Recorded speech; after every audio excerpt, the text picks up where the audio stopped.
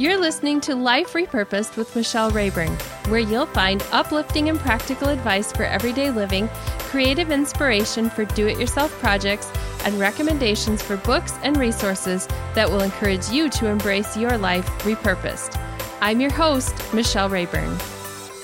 Hey there, friends. Thanks for joining me for episode number 69 of Life Repurposed.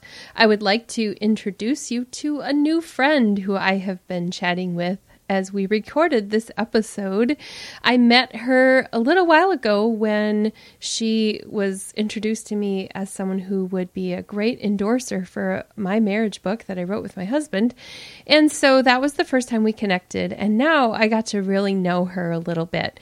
Dina Dyer is an award-winning author of 10 books and hundreds of articles, as well as a professional speaker and writing coach. But most important, she's the wife of a hilarious musician hubby and mom of 2 adult sons. She also has a very spoiled puppy, Sully, who keeps her company while she writes. Dina loves all things British, vintage and resale shopping, and spending time with her friends and family. Join me as we get to know Dina a little bit better today.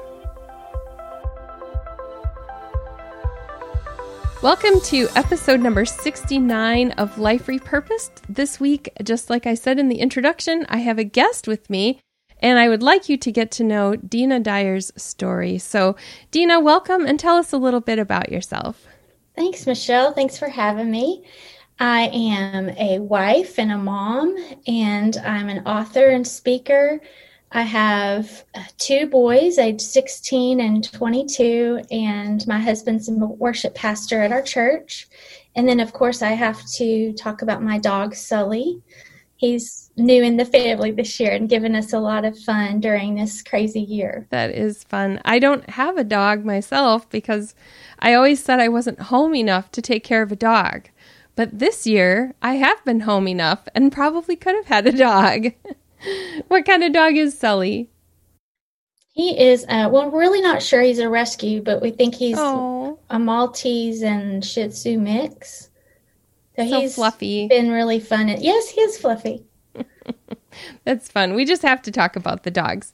I mentioned in the introduction that I met you for the first time when our mutual friend Kathy introduced us, and you wrote an endorsement for the book that my husband and I had come out this year. And we're going to talk at the end of the show about your writing and your books. We're going to talk about one, but you have 10 and counting. Are you working on more right now? I am. I'm working on a book. It's interesting timing because I just left a job at a nonprofit this year. And so I've been working on a book called Weary Women of the Bible. And God gave me the idea several years ago, but I just had the bandwidth to work on it this year. And man, what a topic that God's timing is so incredible. And I've been learning a lot about how to find strength in weariness and looking at these different women. So, yeah. And then I just work on articles here and there, blog posts, things like that. Yeah, this year has been really different because I just had a couple more speaking engagements cancel. You know, one by one as we move forward, we're tentatively hoping we're going to have them and then we aren't able to. So it has been a different year for being home, and yet I feel that weariness even though I'm home a lot. There's weariness on so many levels, so I can see how that's a topic that is very needed right now. So do you have a home for it? Do you know where it's going to be published or not yet? It's out with my agent and it's being shopped around. We have some interest, so hopefully we'll see in the next few months what happens, but I definitely want to write it whether or not we get a traditional publishing contract. Yeah, I've gone the non-traditional route myself. So I want to talk about what God has done in your life. This is Life Repurposed. So we talk about how God turns things around, changes us, changes circumstances, how we walk through difficult experiences. And I would like to know if there's a time in your life where you felt really alone and felt like God was distant from you. Definitely. I grew up in a complicated home. My dad was a minister on the weekends at a church, but he struggled a lot with anger and depression and took it out with anger at our family. And so I grew up really wanting to please and try to keep the peace. That's just my personality. I became a perfectionist and an overachiever. So when I got in my late 20s, and started having children, there was a whole nother level of opportunity to be a perfectionist. And I really struggled emotionally. And after my oldest, who's 22, was born, I really tanked into bad postpartum depression. God felt very distant. He felt like he wasn't answering my prayers, even though I know he was hearing me. And I became very hopeless. As someone who's a perfectionist and an achiever myself, I can relate to that idea of having no control over a circumstance that you wish you could get to go the way you wanted it to go. So you bring a little tiny baby home from the hospital, and along with all of the needs, mom's hormones are raging. And so in that time, did you have friends or family or anybody that you could reach out to? Or were you like physically distant in location from where your family lived? We lived 8 hours from my parents and 10 hours from my husband's parents. And I did not reach. Yes. I had a church family, but I didn't reach out. I was very ashamed of being depressed. I was ashamed I couldn't get it together. I thought, even though now looking back, Jordan was a tough baby. He didn't like to sleep. He wouldn't nurse. That I thought, oh, I'm doing something wrong here. And like you said, my hormones are raging. And when I didn't sleep, got more depressed. So I had friends that would have helped, but I didn't reach out. But I did talk to my husband. I had been in some counseling before that. And one night I was driving to a scrapbook evening. I used to do creative memories and do scrapbooks. I had my son in the back in his car seat, and I drove towards the house I was going to, and it was across the lake. And I had this thought, I'm going to just drive off into the lake. Well, that scared me so bad. I pulled over, started sobbing, called my husband. I said, I need help. And he's always been incredibly supportive, very loving, even though he hasn't always understood. And so I called my doctor as soon as he was open the next day, got in and went back to counseling, got on some medication, and began to unravel why I was depressed. It wasn't just physical, it was emotional, spiritual, mental, it was all of it. Took a long time, but I'm so thankful for doctors and medicine and counselors that were biblically based to help me crawl out of this hole that it had swallowed me.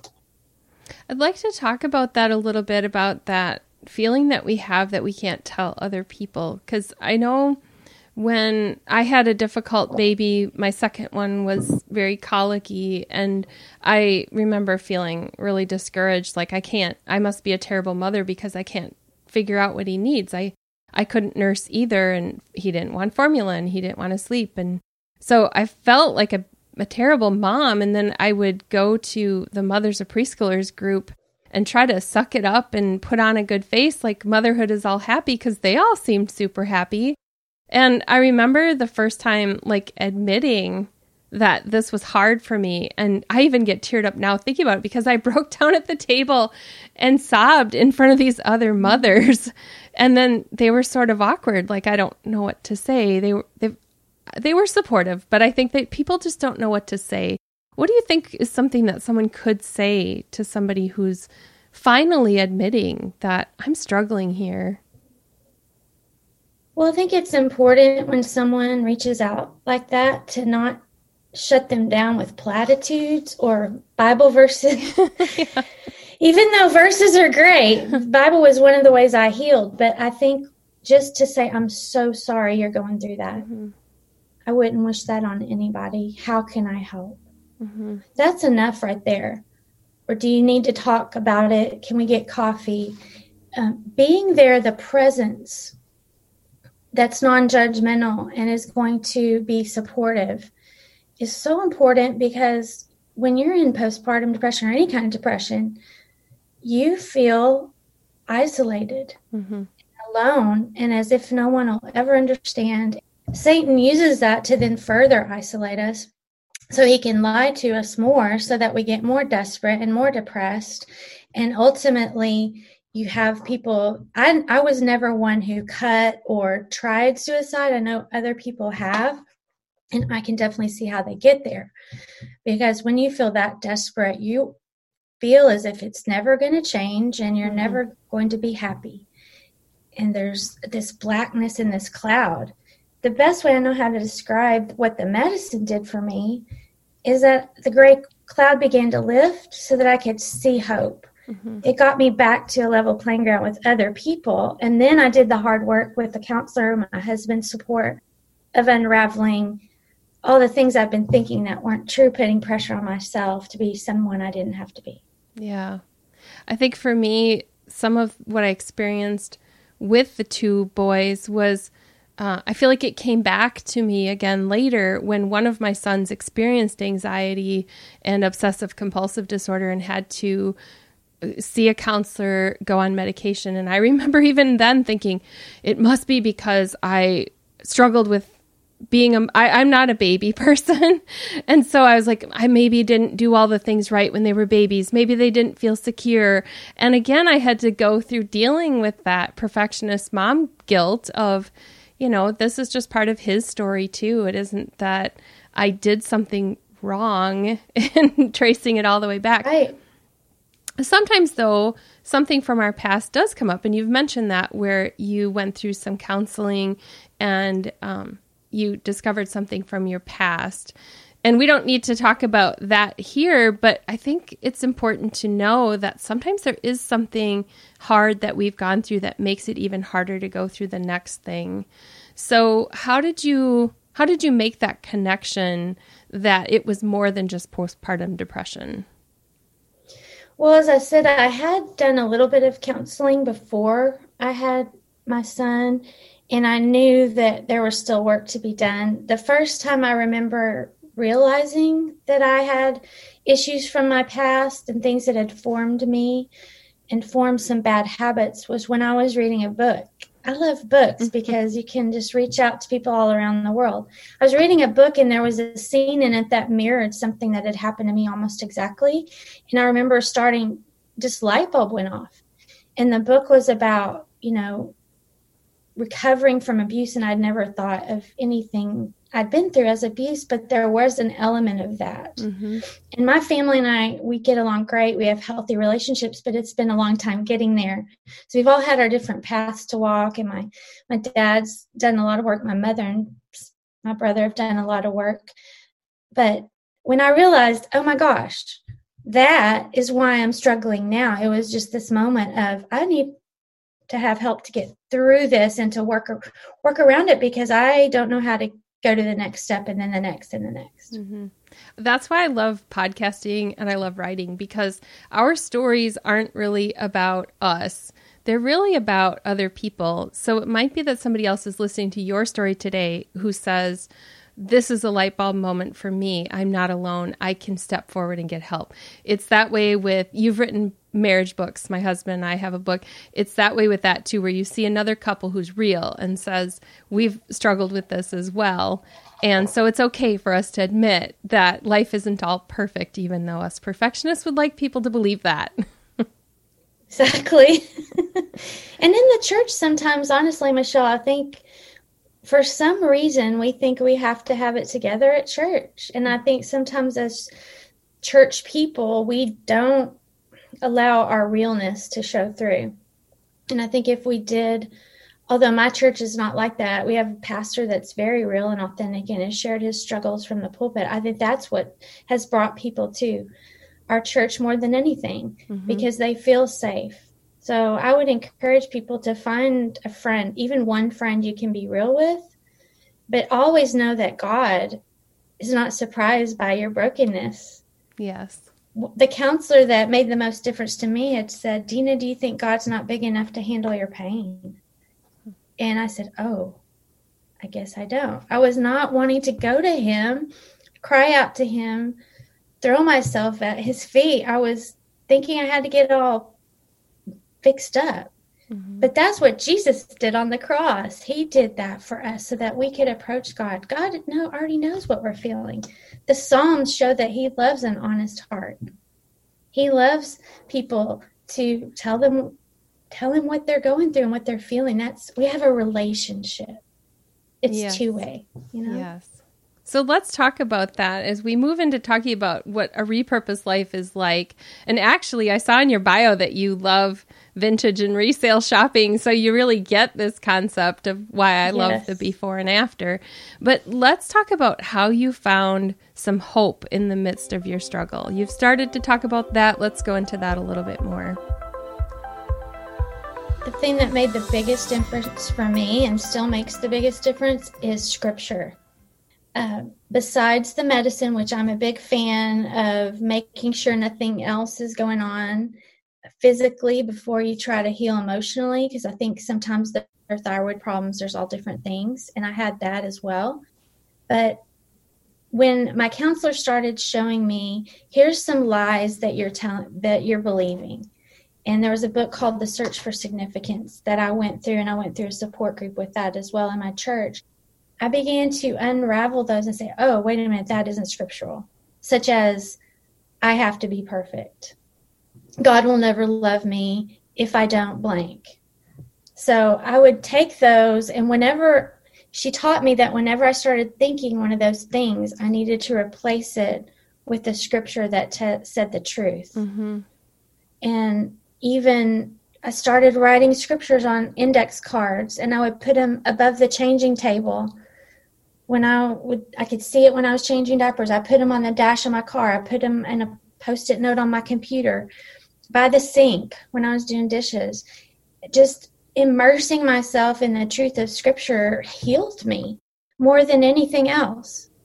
And so I'm passionate about teaching the Word, studying the Word, and helping other women see that everything we need for our relationships, our marriages, and our healing and our freedom is in the Scriptures. Yeah, sometimes when I was struggling, especially with the young babies, I didn't always turn to the Word itself.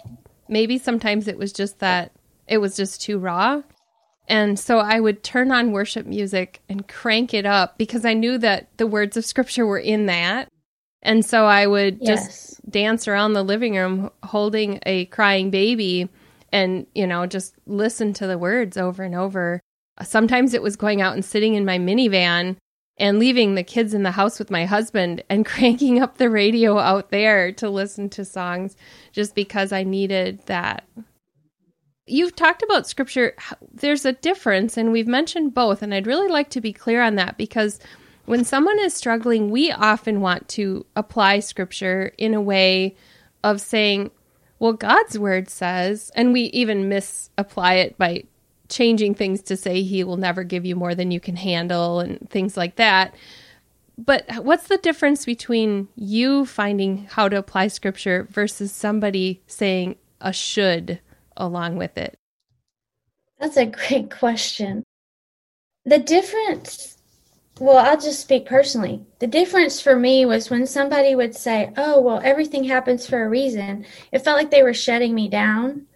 Yes, that's in Scripture, but you're not empathizing with me and my situation. Whereas if I go to Scripture, the Holy Spirit uses it because it's living and active, and he applies it as only he can. So I think one of the things that really helped me in my marriage was one time a mentor said to me, you can't be your husband's Holy Spirit.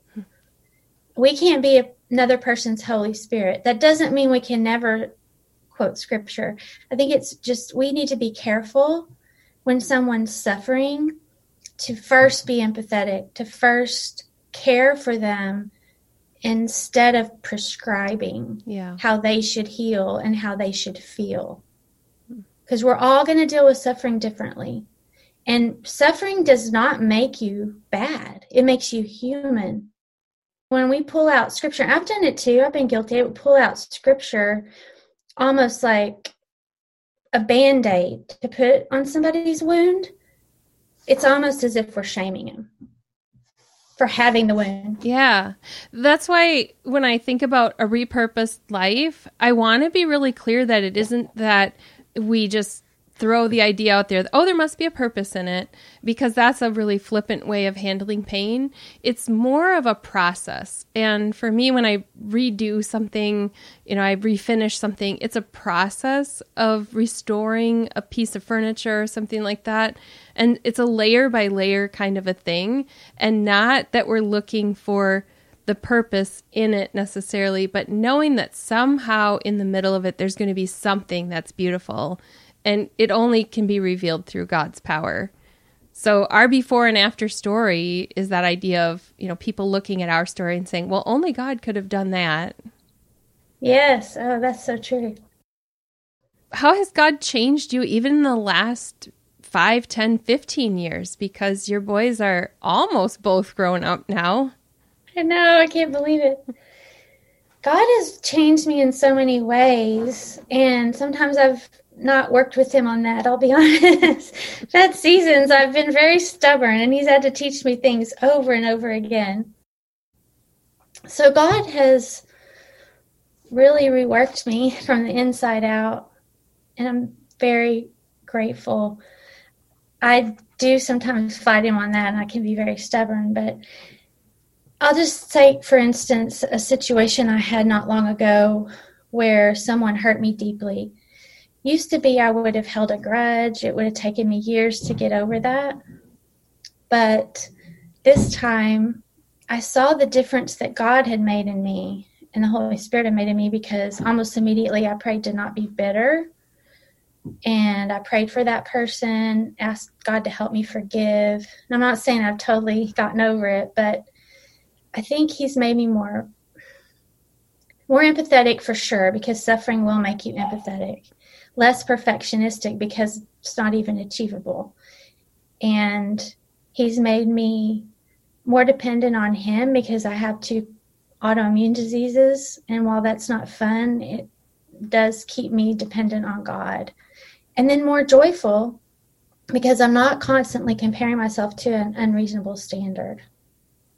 I'm curious to know how you found joy and enjoyment in motherhood from that point where you were experiencing the postpartum depression through the growing up years.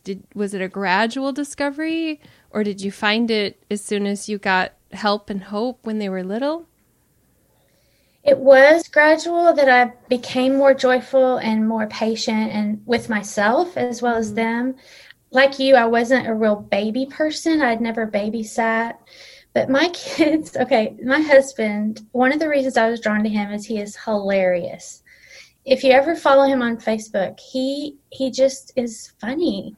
So that he would keep me laughing even when I was having hard times. And my boys both inherited a great sense of humor. We've always had that in our family.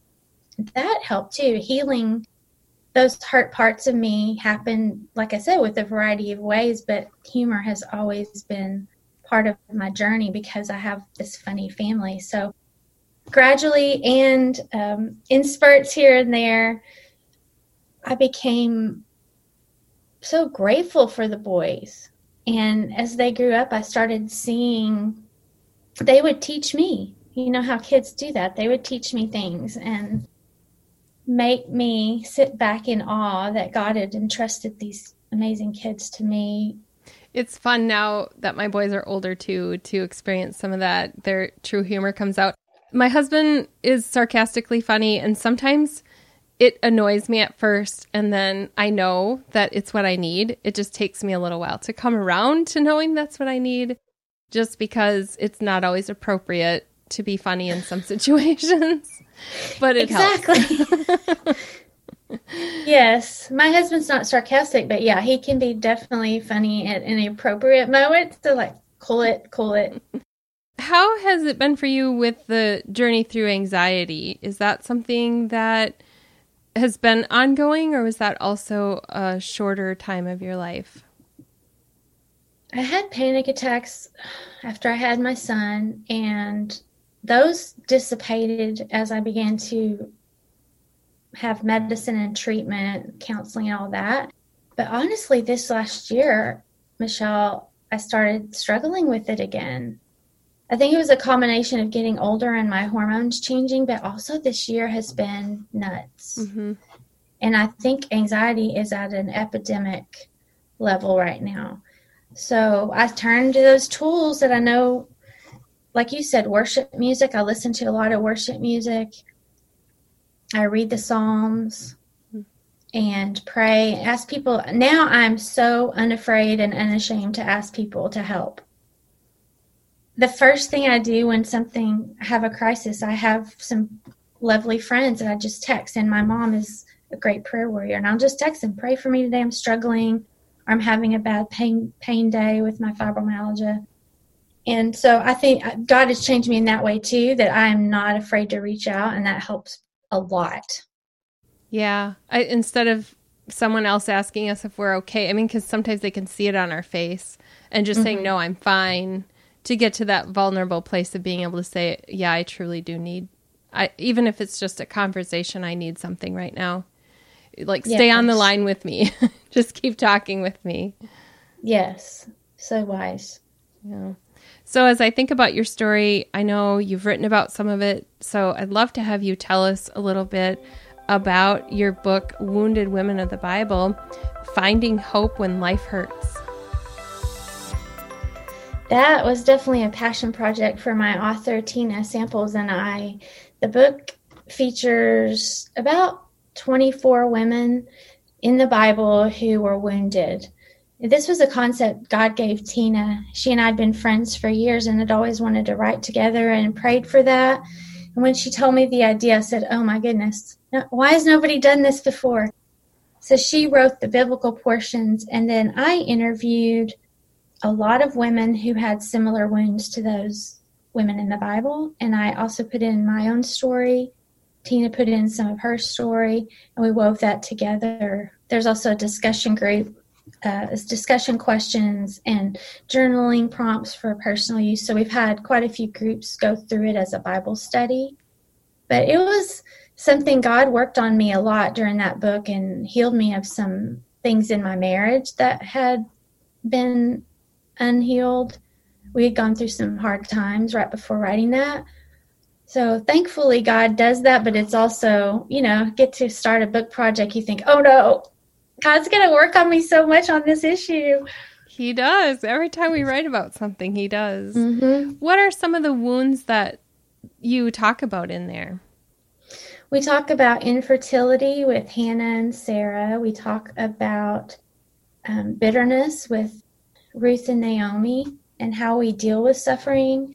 We talk about letting go of our kids with Jochebed, and we talk about feeling unseen or unloved with Hagar. That was my favorite chapter. I think women of today can relate to those women of the Bible. I have a feeling there are a lot of listeners that would have some wounds and would find comfort in knowing that even in the Bible there are women who experience the things that they're going through. I would hope so. It was comforting to me, and even as I study for this newer book, the Bible's timeless, and one of the things I realized I was studying Jacob and Leah and Rachel is like a soap opera. It is a little bit. It's like a reality show, So God put those people in the Bible because he wanted us to know that, he can use anyone. He can use and heal anyone, and he's the main star of the show in all of those stories. He's the one that provides the strength and the blessing and the courage. So as you think about that, the wounded women in the Bible, wounded women of today, what is a message that you want to leave with the women who are listening today? Just that God sees you. He loves you. The story of Hagar encourages me so much because she was abandoned and mistreated, and she actually went to the desert twice, once with the child and once without. She thought she was going to die. She thought her baby was going to die. But God provided for her in miraculous ways, and she was the only woman in Scripture to actually give God a name. That name was El Roi, and it means the one who sees me. You are seen, you are loved, and you are cared for in ways you cannot imagine. So fall on him. Don't be afraid to give your wounds and your weariness to him, because he wants to heal you and to be your strength.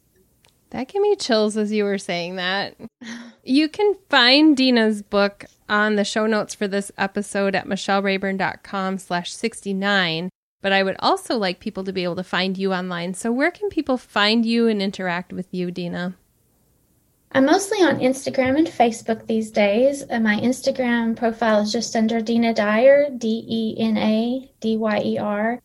And actually, I have a free book for moms you can get by going there. It's just a devotional book that I wrote when my second son was little, and it was encouraging for moms, a lot of humor in there. And then Facebook is Dina Dyer Author. All right, I'll make sure that I link to those in the show notes too. Thank you so much for being vulnerable and sharing your story with my listeners today, Dina. You're welcome. Thank you for having me. I really feel honored. What an amazing story Dina has. I am so glad that we had her on the show today. If you are looking for more encouragement, I'm going to have a link in the show notes to the Facebook group we have just started a few weeks ago called Life Repurposed. I'll be asking some questions there, and it's going to be a place where you can interact as well. You can get to know other people in the community, and you can also participate in discussion questions and learn more about other things that are coming with Life Repurposed. So be sure to check out the Facebook group and interact with us there. Thank you for joining me this week. I have another guest coming up soon. I'm recording several interviews this week, but I will be back next week with a solo episode, and I'm looking forward to seeing you then. Have a great day. You've been listening to Life Repurposed with Michelle Rayburn. Check out tips, resources, and inspiration at michellerayburn.com. I'd love it if you would subscribe to the podcast on your favorite platform, Apple Podcasts, Google Play, iHeartRadio, or Spotify. I'd also love it if you would like, review, and share the information about this podcast with your friends. Thank you so much for listening.